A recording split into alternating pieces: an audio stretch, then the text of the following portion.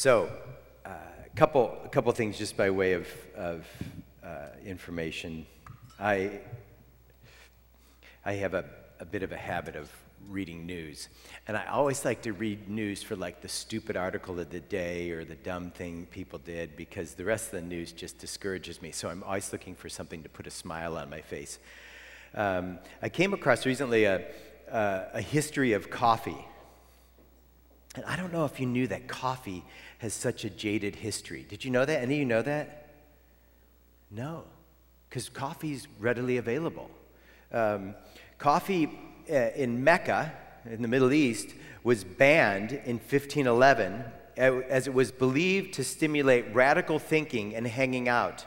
The governors thought it might unite in his opposition, so Java also got a bad rap for its use as a stimulant. So some of the Sufi sects would pass around bowls of coffee at funerals to stay awake during prayer. Note to Starbucks. Anyway, that's not why we serve coffee here, but I never thought of the great benefit of people staying awake during a sermon. You know, do you think that was like the history there? In Italy, because you think like coffee was great in Europe, in Italy, when coffee arrived in Europe in the 16th century, clergymen pressed for it to be banned and labeled satanic. Good thing I wasn't a pastor then. I'd be like the radical, no, it's God's gift to the world. Anyway, Pope Clement VIII took a taste, declared it delicious, and even quipped that it should be baptized. On the strength of this papal blessing, coffee houses rapidly sprung up throughout Europe. You want to hear a couple more of these?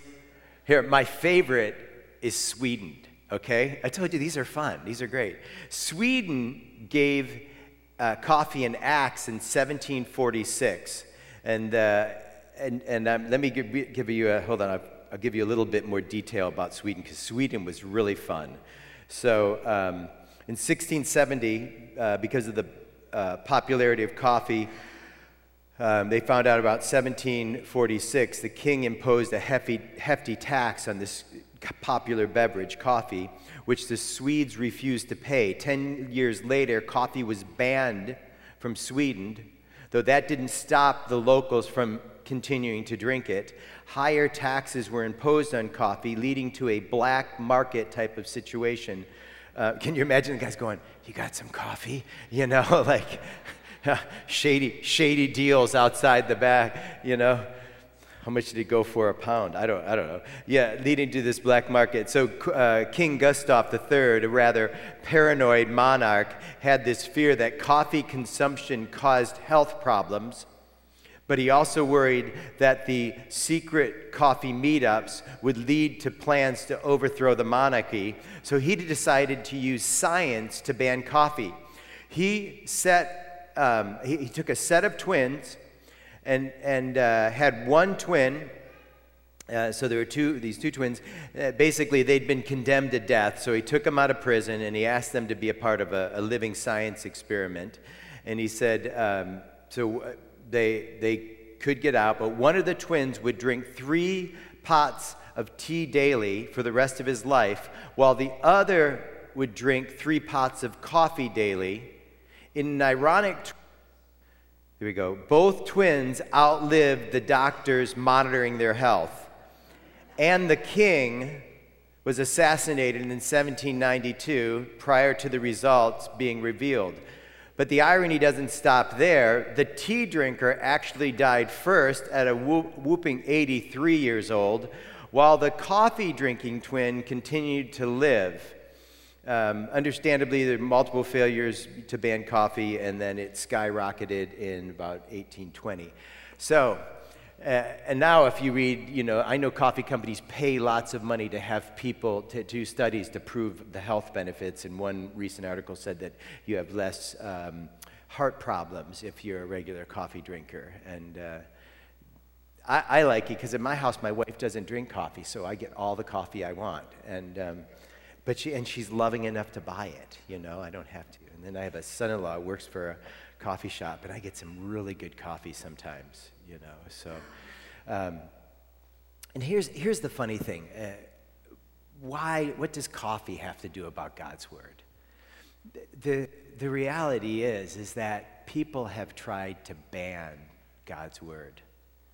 I don't know if you know, but today, it's forbidden in many places.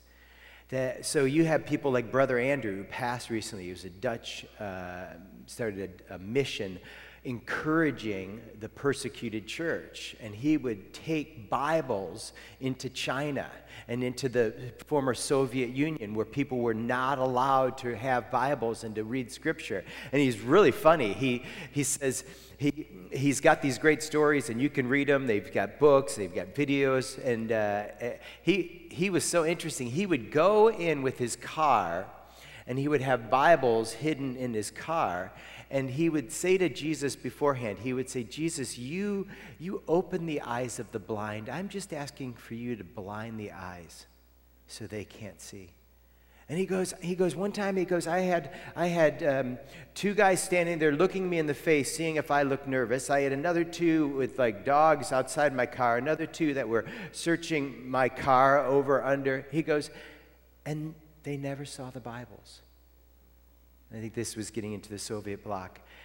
And one of the just amazing things is that there are, it's like we have total access to Scripture, but most of us don't open it and read it. And others don't have access to Scripture, and sometimes having that very Bible, they can be in prison, they can, even die for it. And they treasure God's word. And today we're going to talk a little bit about what does it mean to hear God's word in the Bible. And again, if you're with us and you're new, either online or here, we're using this book as a template, but I'm not parroting this book on Sunday mornings. I'm intentionally steering around it because I think it's a wonderful book and I want you to read it. Okay, so when I'm preaching on Sunday morning, we'll complement what's written here, but I'm doing my very best not to just take a message from that chapter, but use these themes.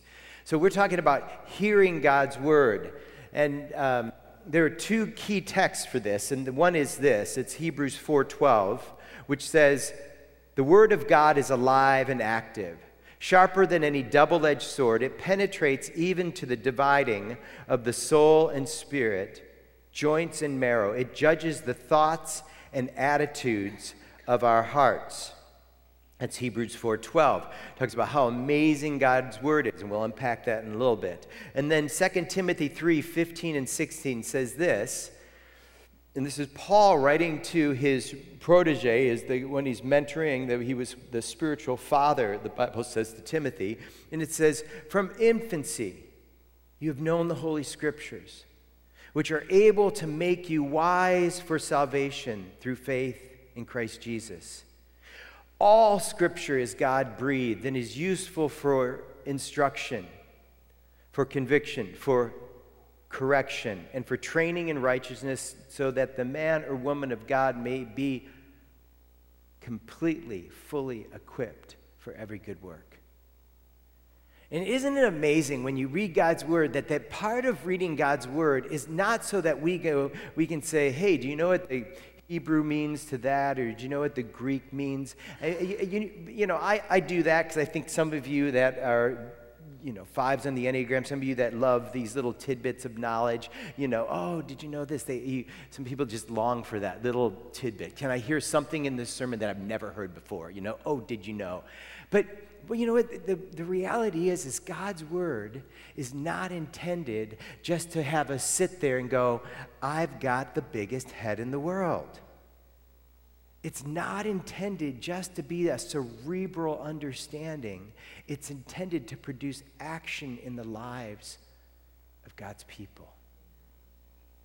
It's living and active. The theme for this whole series is out of John, the 10th chapter of the Gospel of John, where he says, "My sheep hear my voice." And what does it say after that? And follow. And follow. That's the amazing thing. So the Bible is a living book. The Bible is a living book. I remember the first time my eyes became alive to the Scripture, and I started reading the scripture. I've told this story before, how my twin brothers just started reading the Bible morning, noon, and night. It was the weirdest thing. The Gideons, I don't know if they still do, but the Gideons would give out Bibles, and they would give out these little pocket New Testaments, and you could stick one of those in your pocket. Now you have like a pocket, library here. You could read it in many languages. You can do it. But back in our day, there were no smartphones. Phones were on a cord on the wall, if you can picture this, and then you could never, you had to walk and stay tethered to a cord, right? And then what you would do is, if your brother, or if you're a family with sisters and they were talking to their girlfriend or boyfriend, you could pick up the other line really quietly and you could listen in, Not that any of you would do that. No, there's enough laughs here that I know some of your history now. So you could eavesdrop on their phone calls. You can't do that on these devices, that would be like a major threat. But back in our day, yeah. They even had, when phones were early on, you could have a cheaper line. They called it a party line. And you could share lines with neighbors. Think how fun that would be. Your neighbors could pick up the phone and listen to you, it sounds scandalous, but this was, think about this. This was, when phones came in, this was the advent of communicating across a distance. Before you had to go walk to your neighbors, or, they had the pony riders with the letters, running across America. This was radical technology. And the Bible says that His Word is living and active. And I remember first reading the Bible, and I would sit there, and I remember being in the little library at my high school, and we'd have these little cubicles, and I'd have my little pocket New Testament going. And I remember reading passages, and I would just go, what the heck? Did they misprint this? Why is this print darker? Why is this print? It's like somebody printed it in bold and the rest was there. And what was printed in bold was really convicting to me. So I was like, why is my Bible bolding in the parts where I need to change and repent? What is going on? This is a real story. And I would just go, wow, that's a tough one, And I'd be reading that, and then I would go back to it, and it wouldn't be bolded. And be like, what is wrong with my Bible? And the Holy Spirit would use, that's why the Bible says it's living. It's like that's weird. That's completely weird. But the Holy Spirit would do this. He would speak to me through His Word.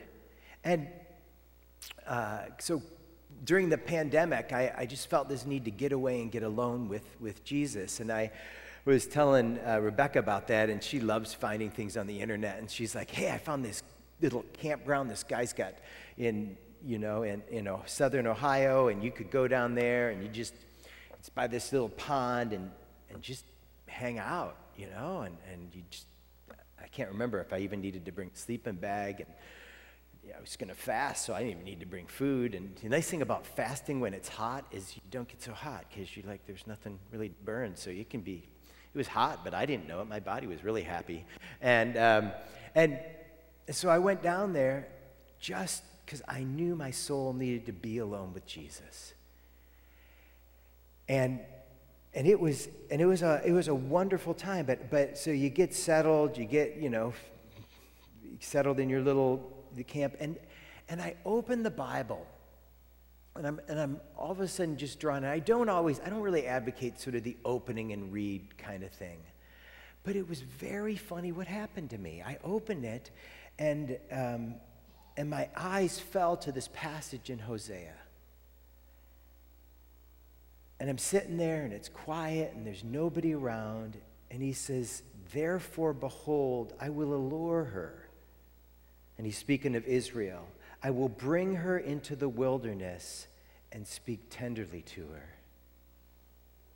And here I'm in the middle of these woods. No one's around. And I've looked for wilderness passages in the Bible, and I'm like, God, I've never read that one before. Well, I probably had, because I read through the Bible, but I never remembered reading that before. And the Lord was just saying, no, I see you in the woods, and I brought you here because I want to speak tenderly to your heart. The only way these things can happen is if this Bible's living. The Bible, God uses it in so many powerful ways. But one way is he just highlights a passage and it gets on inside you. And sometimes we'll cry, sometimes we'll weep, sometimes he'll call us to repentance. It's because the Bible is a living word. The word of God is alive and active. And it's the word logos. And think about it this way. The word logos is the same word that in the Gospel of John where he says, in the beginning was the Word. And the Word was with God, and the Word was God. So that when we have these moments of encounter with Scripture, with the Logos, we actually are encountering Jesus in the Word. And so when the Bible says the Word is alive, it's because Jesus works with the Scriptures to speak into our lives and to touch our very lives. And there's no other book like that. It judges our thoughts and our attitude of our heart. Helen Keller said this, unless we form the habit of going to the Bible in bright moments as well as troubled, we cannot fully respond to its consolation because we lack the equilibrium between the light and the darkness. So Pastor Jack Wellman said this, when you examine the Word of God examines you. And you like that? When you examine the Word of God examines you. One of the things before we move on is that you need to realize that sometimes people think, something negative about the Bible, or it turns people into fanatics. What the Bible truly does, because Jesus is using the Bible, is it's making us become the truth selves that God created us to be. You know, if you end up becoming more legalistic, that's not because Jesus is telling you to be legalistic. That's because part of your humanity aligns with legalism, and somehow you have not got off the treadmill and entered the gospel of grace. And you think somehow by observing certain rules and certain laws that you are going to be more pleasing to God. And God's like, good luck with that one, you know? Because we come in through the doorway of faith and grace, and we never leave that place. So even our obedience is contingent upon the very grace of God that brought us to it. Could I have an amen to that? So I want to do something else. You know, when you read the Bible, and some people struggle with the Old Testament and some of the things that happened, you need to realize over and over and over, the Bible is written to point us to Jesus, to give us enough to have faith in Jesus. It's not going to answer all your questions. In fact, in my world, the more I've studied, the more questions I have. Like, great. But it gives you enough information to come into a life-giving, living relationship with Jesus. And I love this passage where Paul says, how from infancy you have known the Holy Scriptures. And you go, what's that about? And you need to realize that the Apostle Paul could have used the word teknon. Now I'm giving a little bit of Greek for those that like a little knowledge in their head, because that's the Greek word for child. He'd go, from being a little 5-year-old and learning to hear the Bible read, or your, grandma and grandpa or your auntie, quote Scripture to you, you've known the Holy Scriptures. He goes, no, he uses the word pedo in the Greek. It's where we, whatever, pediatrician, it's where we get that. It's the word infant. How from infancy you have known the Holy Scriptures. Some people see a reference to infant baptism in this passage, if you're in certain historic churches. Others will talk about how, wait a second, there is something amazing with God's word that even as an infant, before they understand, it can have a difference. Why? Because the Bible says it's alive, it's active. So you get to pray over your kids. Speak to them in the womb. Bless them and speak the word of God to them. I love this passage. He said to them, how foolish you are and how slow to believe. This is Jesus speaking. All that the prophets have spoken. Did not the Messiah have to suffer these things and then enter his glory? And beginning with Moses, okay, that's the Torah, that's the first 5 books of the Old Testament, and the prophets, those are the prophetic books, and they we have major and minor prophets. Did you know that when you studied the prophets? Do you know what makes them major and minor? Come on, somebody has to know this. What makes major prophets major and minor prophets minor? This is the great one. The size of their books.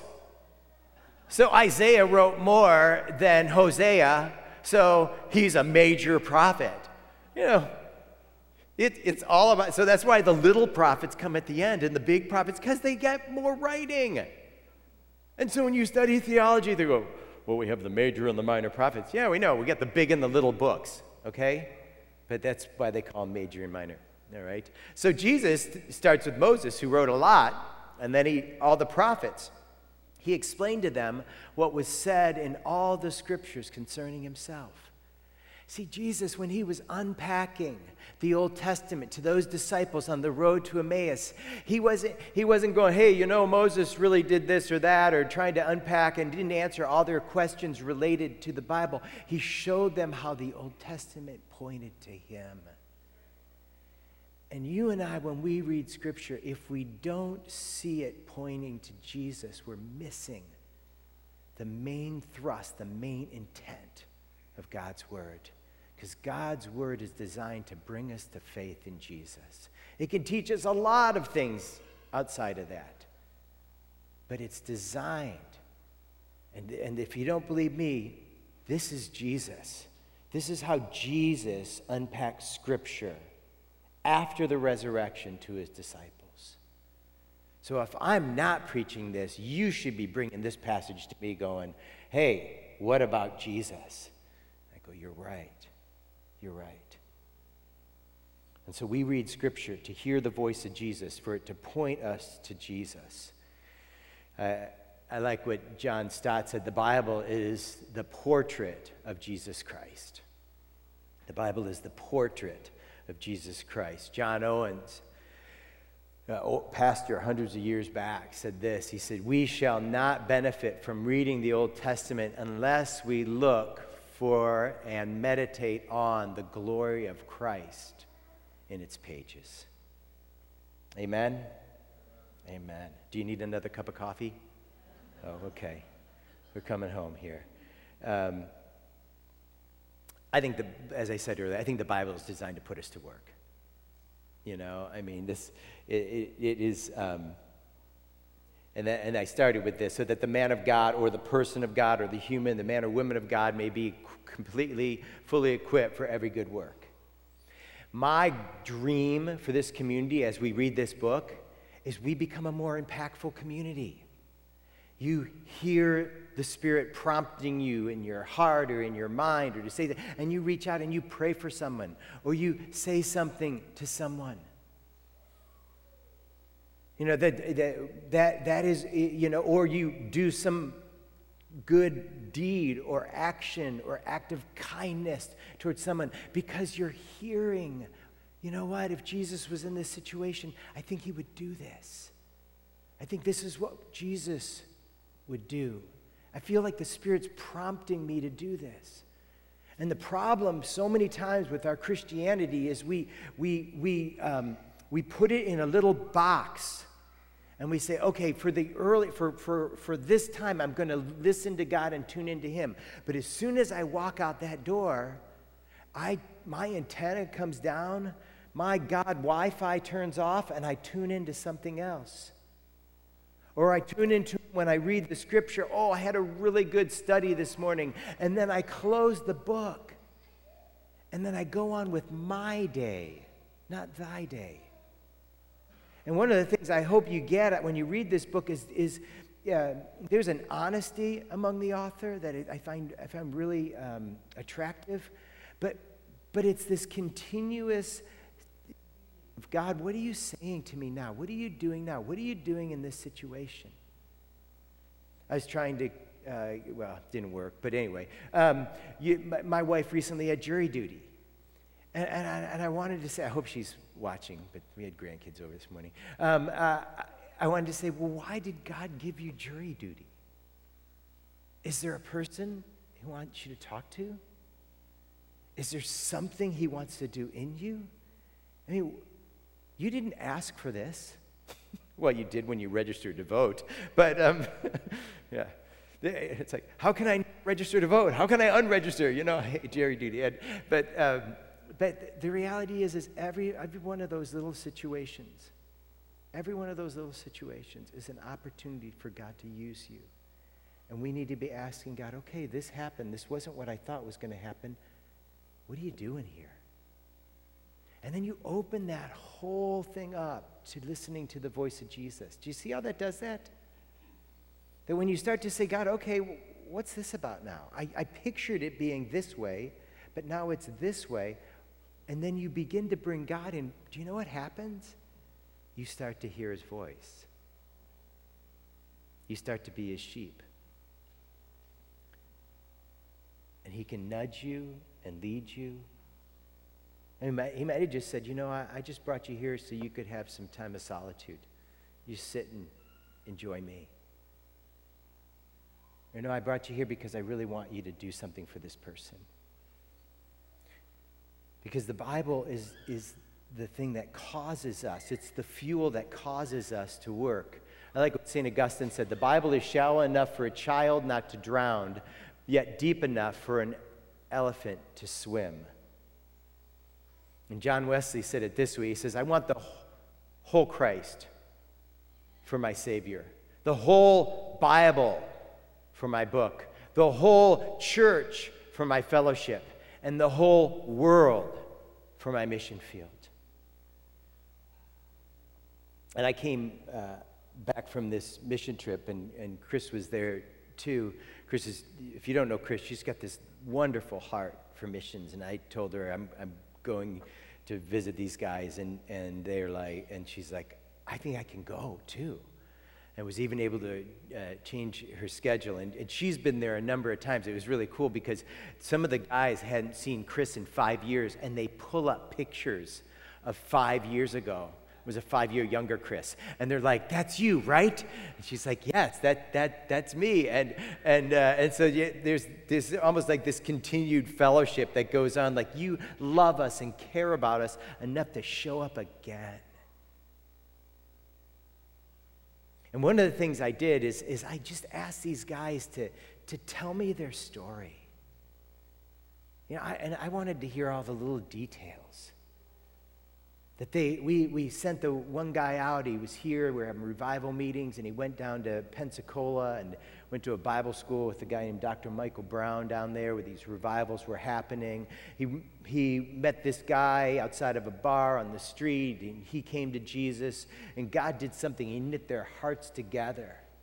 And they told me this after they both of them ended up going to some kind of Bible school, and they told me they were back here in Olmsted Falls. And it was a powerful part of their story. And they were sitting, they were, I can't remember if they were praying or worshiping. And these guys pray for more people than I've ever met. I mean, if you go walk with them, you're going to be stopping and praying for people. You know, we went to a 7-Eleven to get coffee and to use the bathroom. I go in and come out of the bathroom, and they're buying their coffee, praying for the lady at the cash register. We walk out of the 7-Eleven, and there's a guy that's got like a vest on, I think, and he was telling us, you need a mask, you need a mask. You need a mask for a 7-Eleven across the border. I was like, what's up with that? I'll hold my breath. Anyway, but he's telling us you need a mask, and he's probably homeless. And so I'm walking to the car, and they stop and bend down, give him some change, and start to pray for him and lay hands on him. And I was so moved by that, by their work, by their simple acts. I met a missionary through a family in our church. She's Dutch, and she's worked with female trafficked victims around the world. And she was recently, 6 weeks before they shut the financial systems in Russia, she was working with youth with a mission in Russia, and she had to get out. She was back in the States, and I met her, and I said, and I just felt this prompting. I said, well, we're going to go on vacation. Would you like a place to stay? I remember coming back to my wife going, hey, I invited this missionary to stay in our house. She goes, who is she?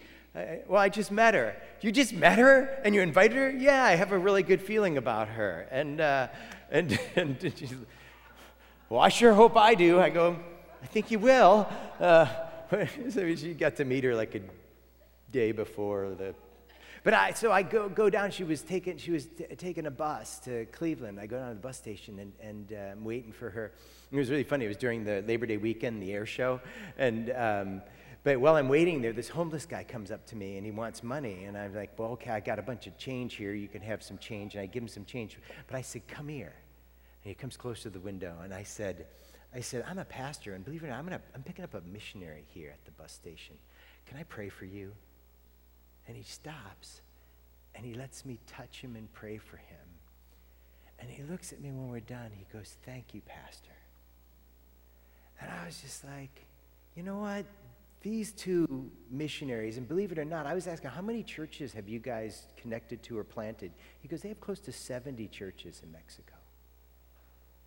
They have 3 rehabs, different places in the country. They have an orphanage. Because 2 single guys had this experience, and I just was going to tell you about it in Olmsted Falls. So they're telling me their story, and they pull off to this little park. I think the one that has a little basketball court there in Olmsted Falls. And they said the Holy Spirit was so heavy on them, they were weeping and crying. And he said it was so powerful, both of us knew God was calling us to a life of celibacy. And they both committed at that time to be celibate for the kingdom. And they have started works in Israel. They've got a new one in Appalachia. They've got it in some other southern countries in south of Mexico. I think there's something they're going on in Brazil and some other countries. They got one work in India. And they never would have been able to do what they did unless God said, set yourselves apart. You see, when God's word spoke to them, he spoke to them so they could get busy. You know, as a married man and a father and a grandfather, I could never have planted. I'm like happy I planted a couple churches. I said, how many? I don't know, 68, something like that. I mean, just like, what? 20 years? Oh, yeah. No, Pastor, we can't do it all. We have to raise up other people to help. And I said, you guys have a tremendous gift for seeing gifts in people and releasing them into the ministry. And that's what God does when we hear him and we follow. Because his word is designed to empower us to do, not just like big-headed creatures full of Bible knowledge. Knowledge puffs up, but love builds up. And let me show you one of my favorite quotes from the book, and I took a picture of it, so you'll have to read the book and find it, okay? But I'm going to read it from there, and I know you can't read it, but I can. Well, Scott, you probably could. So I love this. It says, a survey of 40,000 people aged between 8 and 80. So that's our kids ministry and Bobby G, okay? If you don't know Bobby G, just find the Yeah Baby. Okay, and 8 and 80 discovered that reading the Bible has a profound effect on both our mental and spiritual growth. Mental health and spiritual growth, but only if it's done at least 4 times a week. Once or twice a week provides a negligible benefit. 3 times results in only a slight improvement. But among those who study the Bible at least 4 times a week, there's a dramatic inflection point, a sharp uplift in their mental and spiritual well-being. In fact, these regular Bible readers are 30% less likely to feel lonely. Wonder who they feel like's with them, huh? 30% less likely to feel lonely, 32% less prone to anger issues, 60% less likely to report feelings of spiritual stagnation, and 228% more likely to be active in sharing their faith. You know, over the years, I've had a lot of people leave churches that I've pastored because they tell me they're not getting fed. And you want to say, you know what? When the baby's young, you feed it. But after a certain age, it learns to feed itself. And if people are only living on a diet of Sunday morning sermon, I'm sorry. You're going to be starving. Try eating once a week. Give yourself like 1 hour. Eat all you want. And don't eat the rest of the week. See what happens. You could popularize a new diet program. Make lots of money. You won't survive. And the beautiful thing about this is that in the end of this study, it says that God's word got people busy. Do you see? Do you see why we call it alive? Do you see it's intended to make us work? And so I just want to leave you with this one statement. Read it for life. And that means read it all your life, but read it for real life. Because God wants to give us his word, and it produces life in us. And that life impacts others. Is that a good enough message for this Sunday? Let's stand up and pray together. And when I preach the word of God, you do know that I'm preaching it to myself like you guys, because I need God's word in my life. Let's pray together. Lord,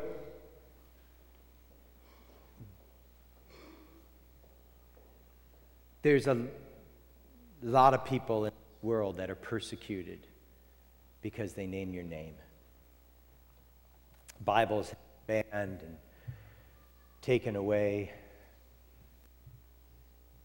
because they're afraid of the power. And then we live in a country where you can download, who knows, hundreds, maybe even more Bibles in other languages.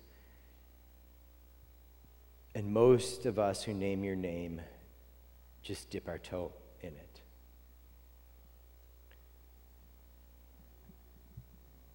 And I pray, God, that there could be true conviction from your word, that we could at least feed 4 times a week. We could become people that don't want to get puffed up in knowledge, but want to get busy hearing your voice and following. And God, we can't make that happen. We can read your word. We can listen to you through it. You can speak it to us. But we need you. We need you. And I don't know what's going to happen in prayer ministry this week, but I'd like our prayer team to come forward. And I've just realized that there's so many people in this community that have so many deep needs that only God can meet.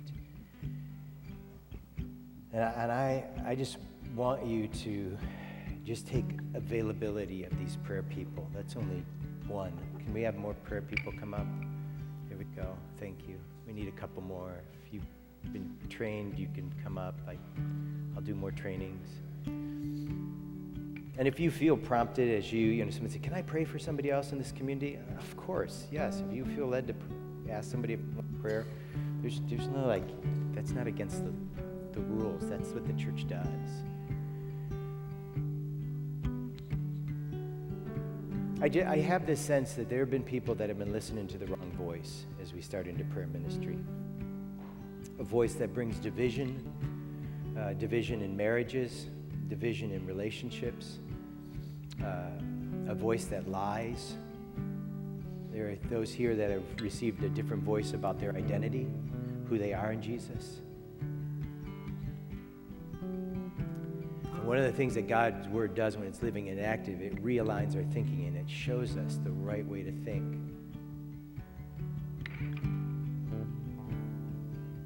So yeah, if you've been listening to the wrong voice, you could even be a bad spirit, some kind of spirits behind that voice, and then you need to come forward and get prayer. And you know, because there's a relational issue, you know, because there's an identity issue, and there's no shame here. We all need each other. We all need each other, so you can come forward and get prayer.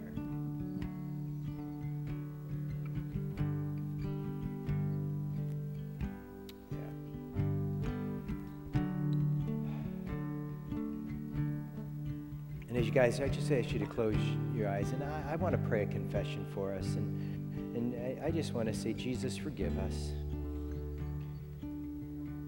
Because I know we have taken your word for granted. We're like the person that 1 year ago said to me, he said, I believe everything in God's word. Why do I have to read it? I mean, we just take it for granted. Show us how we're supposed to feed ourselves. Help us develop these simple rules of life, these simple patterns of behavior.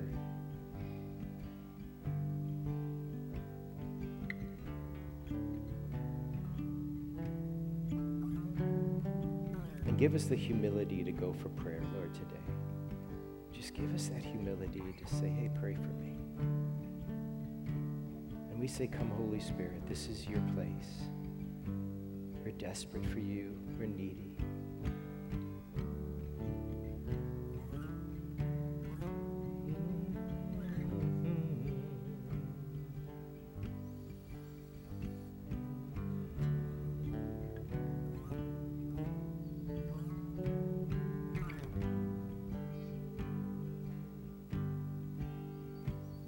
Yes, Lord.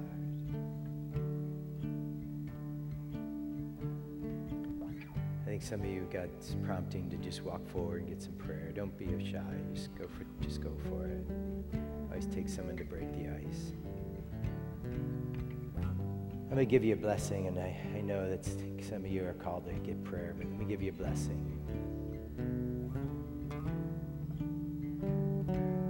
So may the Lord bless you and keep you. May the Lord make his face shine on you and be gracious to you. And may the Lord lift up his favor, his very countenance on you, and give you peace. I'm going to say that again. Are you ready to catch it? And give you peace. Amen.